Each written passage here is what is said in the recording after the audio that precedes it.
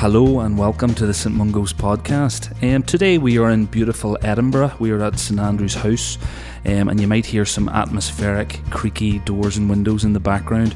But we're here because our next guest spends a good portion of his time here advising the Chief Medical Officer of Scotland on all things secondary care.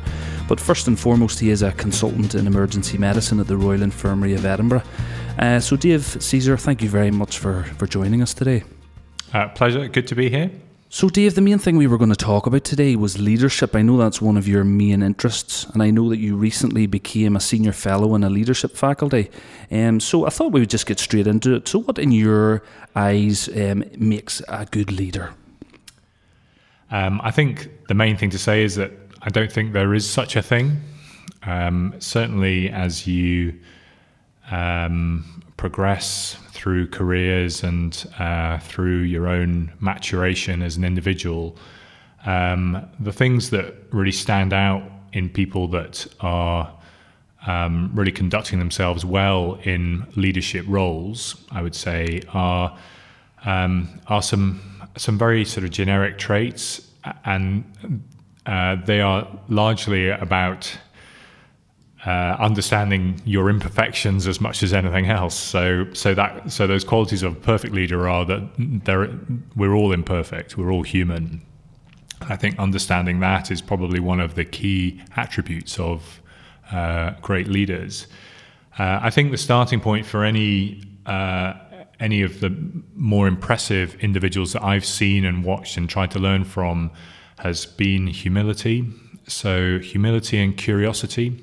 So are you prepared to respect others and other people's views? Do you really want to learn, even when that can be very uncomfortable? And are you motivated by the right things? Can you endure what is quite a tortuous kind of process sometimes of self-realization and understanding your own imperfections and how you can manage those, mitigate some of them, develop yourself, and create a whole set of, I suppose, mechanisms by which you can get the best out of yourself and, most importantly, get the best out of other people. So I think all of these things come into play, and one of the most important things that I realized as I have kind of taken on different tasks and different roles has been that being really curious, being motivated by the right things, understanding what gives you strength and resilience emotionally and physically and mentally, being humble, being prepared to change and to learn, and being able to engage others are really key attributes. And when did you develop an interest in it? Was it because you noticed it was lacking in areas of your work, or what kind of generated your kind of curiosity to explore it more? So two different polar extremes. One was that I think many of us that have come through medical training, and probably the other professions are equally experienced in this, have seen people really struggle in their work, have seen the effect of burnout, have seen the effect of a lack of leadership and the impact that can have. That was very much part of my upbringing. And the flip side of that is that I've also seen when through just kind of chance and how things tend to happen and different people coming into different roles, I've seen when single people in a certain position or even just in the way that other people conduct their business, I've seen the incredibly positive effect that they have also had on individuals. And those two things in combination were the things that made me think, holy moly, this is a thing. This is meaningful. This changes how people feel about their work, feel about their lives, both in a negative way and in a positive way. And why are we not talking more about this? Why do we not understand this more? Because this is where it's at. This is what makes me leave work better or worse, and ultimately it's what makes the patient experience better or worse. And there is now a very convincing evidence base around the fact that good clinical engagement, good leadership practice, good culture actually has an incredibly powerful effect on patient outcomes. And that's entirely down to how staff feel and engage with their work. So we as sort of quasi-scientists spend a lot of the time arguing the toss and talking about latest interventions in a scientific sense, and yet we spend very little time talking about what we as individual humans can do to make patient outcomes better in the way that we act. And some of those effects are far more profound than the latest drug or the latest toy or robot or device. When you look at the evidence base, it's hard.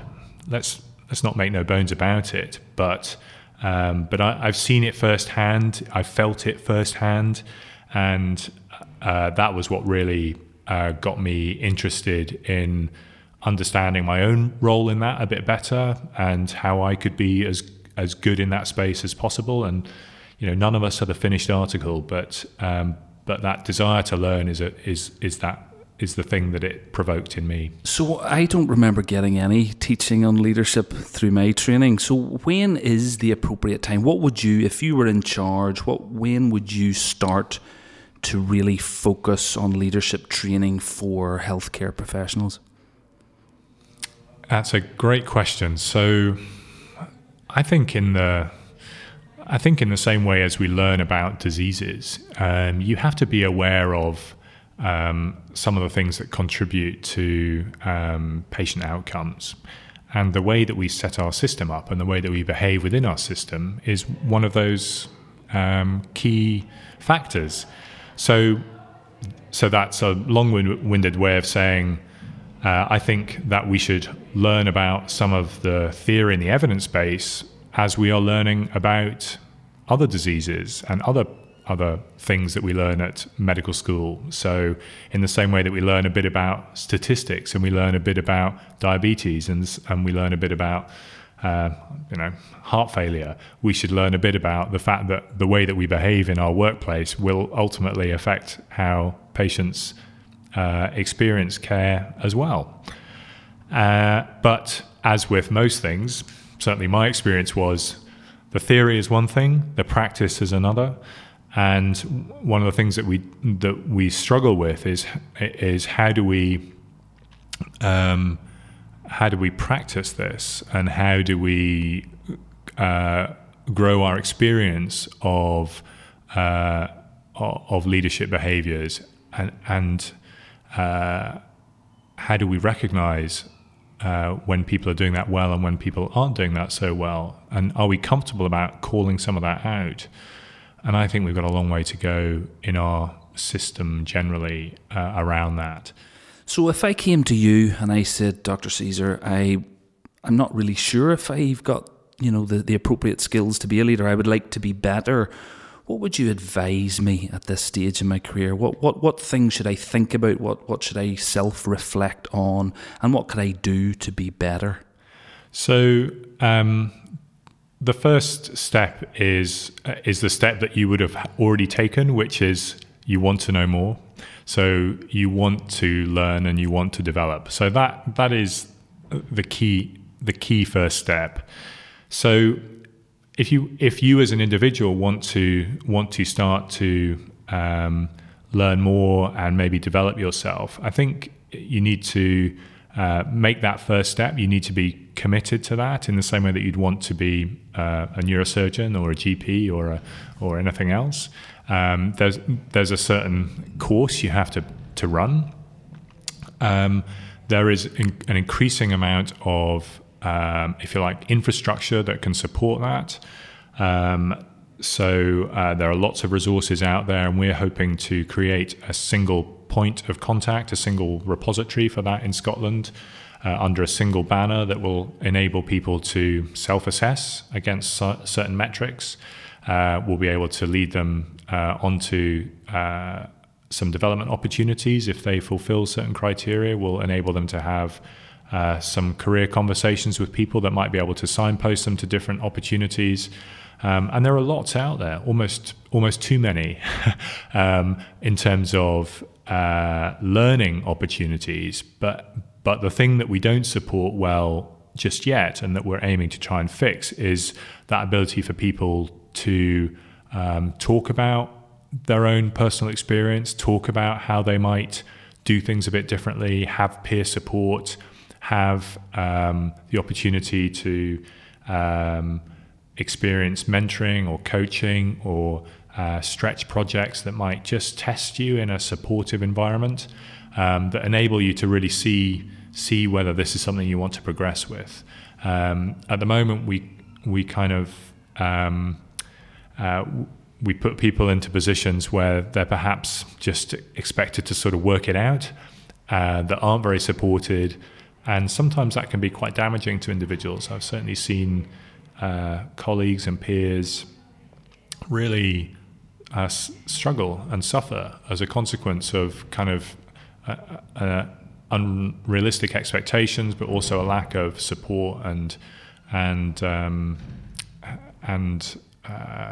development within that space. So these are tough roles sometimes. But leadership is not based on a role, it's based on our behaviors and our attitudes, and anyone can demonstrate them. And again, it comes back to how motivated you are and how ambitious you are. And I use ambition not as a dirty word. Some people would often see it as. It's fundamental to where you want to go with whatever you want to do. And understanding that is also a key part of your self-awareness and your insight. Speaking of insight, is everyone teachable, or are there just some people who are unteachable? And equally, excuse me, are there people that are just born to be leaders? And is it a little bit about also spotting those natural leaders and nurturing them? Or do you think we can literally take anyone and with the right training and development kind of get them to a satisfactory degree of leadership ability? I'm going to give you a politician's answer. Well, it's not really a politician's answer, but so of course everyone is teachable, but some people are more teachable than others. And it depends a bit on what you want to teach them. I think if we come back right to the beginning, which is that obviously if you start from the point where you want to know more about how you operate, you're prepared to hear some hard truths, you're curious about the wider system and the world around you, but also about how you might operate better in those settings, then clearly those people are going to be more open to understanding a different way of being and a different way of thinking than others who perhaps come into these positions or opportunities thinking that they know the answer. Now, that doesn't make them unteachable or unchangeable, but it's a far more challenging starting point than if they're not. And I think sometimes it's about how you approach those individuals and what techniques you might have. So some of leadership development is a bit about learning different techniques and different tools that you can deploy at different moments, and developing your range of skills and tying that into emotional intelligence and being able to read people and understand what drives them. That's a really key part of being effective in different settings. So some of that is down to the skill of the teacher, and some of that is down to the starting point of the individual, I think. So if you're listening to this and you would like to find out a little bit more information, is there anything or any place or any book or any kind of resource that you would recommend people maybe access as a starting point? I would certainly urge people to try and access local opportunities to understand themselves a bit better. Does your organisation offer development opportunities for this sort of stuff? Most of our boards do. Are you aware of them? How would you find out? Have you spoken to your organisational development leads? Have you spoken to your HR department? So the curiosity and the motivation comes back to, just go and find out, ask some questions. How would I understand that? NHS Education for Scotland has a whole load of resources available and are relatively straightforward to access. Shameless plug coming up, which is that we are trying to pull all of this under a single umbrella for Scotland, under a thing called Project Lift. So we are trying to piece this all together in a way that is visible and accessible and transparent. And hopefully we'll have some resources on that on projectlift.scot. Shameless plug. Number 2, to help people actually just know where to go, and actually to provide some human expertise to be able to have a conversation with. What would I do? I've been in a GP practice for 10 years. Who would I go to? How would I develop at this point? I'm an ST5 and I want to learn a bit more about leadership theory. Where would I go to? These are my baseline traits, and we would provide some self-assessment tools on there, and hopefully build on that. And there are some that might be very experienced. I've been a medical director for 5 years, 10 years. How can I learn a bit more about this? Because it possibly wasn't part of the era in which I came to be. So we want that to be open to all generations, and really make that as accessible as possible for people. But there are lots of resources out there, but it starts with you. It starts with what you want to do and how you prioritize your activities, your time. But I would argue that there is no better investment than in your own self, if you're going to achieve the best of yourself. So we put out a request for some questions from our listeners, and we've had a few. If you don't mind, we were going to run through some of those. So the first question actually relates to an area of your work which we've not actually discussed, and that's that you're the clinical lead for major trauma in South East Scotland. So Michael Espy asks, will trauma centre bypass negatively affect recruitment and retention in smaller units? Well, the very short answer is, I hope not. And if we're thoughtful about it, it may well support recruitment and retention in small units, but that requires us to think differently about how we recruit and retain people. So the great advantage of the trauma network is that it is a network. It has been set up as a network, and we should be thinking about our workforce in network terms. So whether you're in the west of Scotland or the southeast or the east or the north, how can we support the workforce within that network to experience major trauma care if that's what they want to do, or contribute to certain elements of the pathway or certain bits of major trauma practice in a way that is collaborative, goes beyond our traditional territorial boundaries, and allows flexibility of careers, portfolio, kind of activity, that encourages actually a more sustainable solution for some areas of our workforce.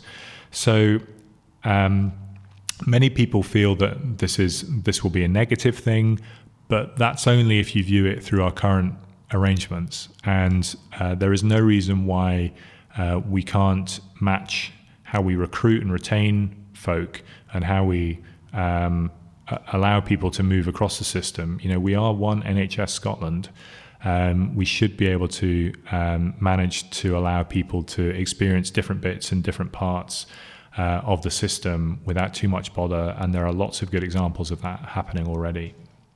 Anne Stiles asks, what has been the biggest change for the better in emergency medicine in your career? That's a very good question. So undoubtedly, emergency medicine as a specialty has emerged as a major player in Scotland in terms of its centrality to patient pathways, its role at the interface of the acute sector, and it has emerged from what was a period of great difficulty. So when I first started as a consultant, we were especially under real pressure, with very low morale and real difficulty in putting a case forward for what we were all about, what our identity was, our standing amongst other professions, and a bit our standing amongst the public. Now, everyone wants an A&E department, but it still wasn't necessarily felt to be, a very positive place to be, and still isn't, I suppose, in terms of what people come in with. But I think that has undergone a huge transformation over the last decade. It's down to a number of very committed individuals who have taken it upon themselves to tell and live a different story. That's what it's all been about. We now are well established, are seen as progressive, pragmatic, influential, meaningful, and have an increasing role to play in that space. And with that has come investment. With that has come better consultant staffing. With that has come better patient experience. With that has come better performance against the 4-hour standard, but also against some quality indicators. With that has come better engagement with other parts of the system. So sometimes that feels like not a meaningful outcome, but actually the experience of our patients globally, and I know that there are still many services that are under pressure and still many people that feel like it's a tough gig, and it is in many instances, but many of us also remember how difficult it was before. So it doesn't change the nature of the work being still challenging, but actually I think our teams are in a better place than they have been. There is still room for improvement. There is still room for leadership to have its impact. But generally, we as a specialty are really doing our patients proud in a way that would have been hard to envisage 10 years ago. And finally, just the way I like to finish off these conversations is if you could go back in a time machine and you could meet your junior self starting out, what words of wisdom would you give them? What have you gained in your experience? And that could be clinical or non-clinical. What one or two bits of advice would you pass on to them?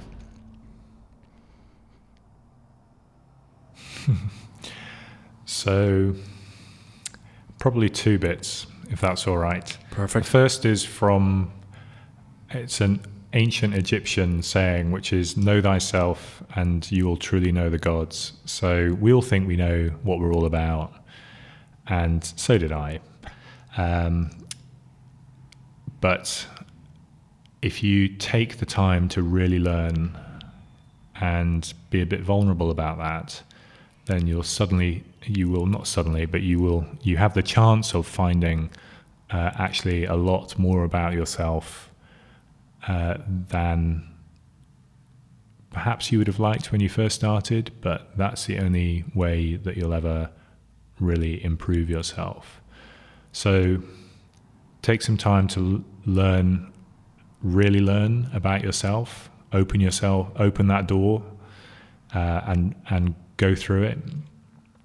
And the second one, I suppose, is related to that, which is if I could go back and give myself any bit of advice, it would be that you can't do this on your own, buddy, despite what you think you can. So and that's really important, especially the broader, I suppose, the role that you take. So great power in people is only held by those that understand that the power is everywhere else. So we are in a system that you have to get people on side, you have to be able to engage, you have to be able to collaborate. Doing it yourself in a sort of bloody-minded, belligerent, I'm gonna do this, I know the answer way, gets you so far, but it doesn't get you to the ultimate prize. So I've learned that the hard way, and I'm still learning it to a certain extent, but I may not have listened, but I would have liked to have known that earlier. Fantastic. Well, look, I think that's a perfect way to end. Can't thank you enough for your time. I really, really appreciate it, and thank you for joining us. Pleasure. So a huge thank you to Dr. Caesar for that very insightful conversation. I think my main take-home points are that there are a number of attributes, obviously, that you can apply to great leaders, but some of the ones that popped up today were being humble, being curious, identifying your own imperfections, and having an eagerness to learn and a preparedness to change, because it will require some effort on the role of the individual to become a great leader.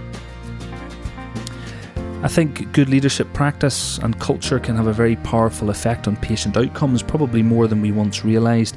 So we should think of it in the same vein as what we learn through other standard medical training, and I think we should discuss it with our colleagues and find ways to support practice and change within our own departments. And if you're keen to learn, I think be curious, as Dr. Caesar said, and go out and find what local resources are available. Our local education boards, our local health boards often have development opportunities and resources to support learning and progress through leadership training. And shameless plug number 3 is Project Lift.Scot, which is an initiative that Dr. Caesar himself has been heavily involved in, which is an online initiative to support people who are keen to develop their leadership qualities. So many thanks again for listening, and please visit www.stmungos-ed.com, where you'll find the show notes for this episode. We'll put some links to some of the resources, and you can leave a comment. There's also lots of other additional educational resources for your enjoyment. Many thanks for listening, and take care.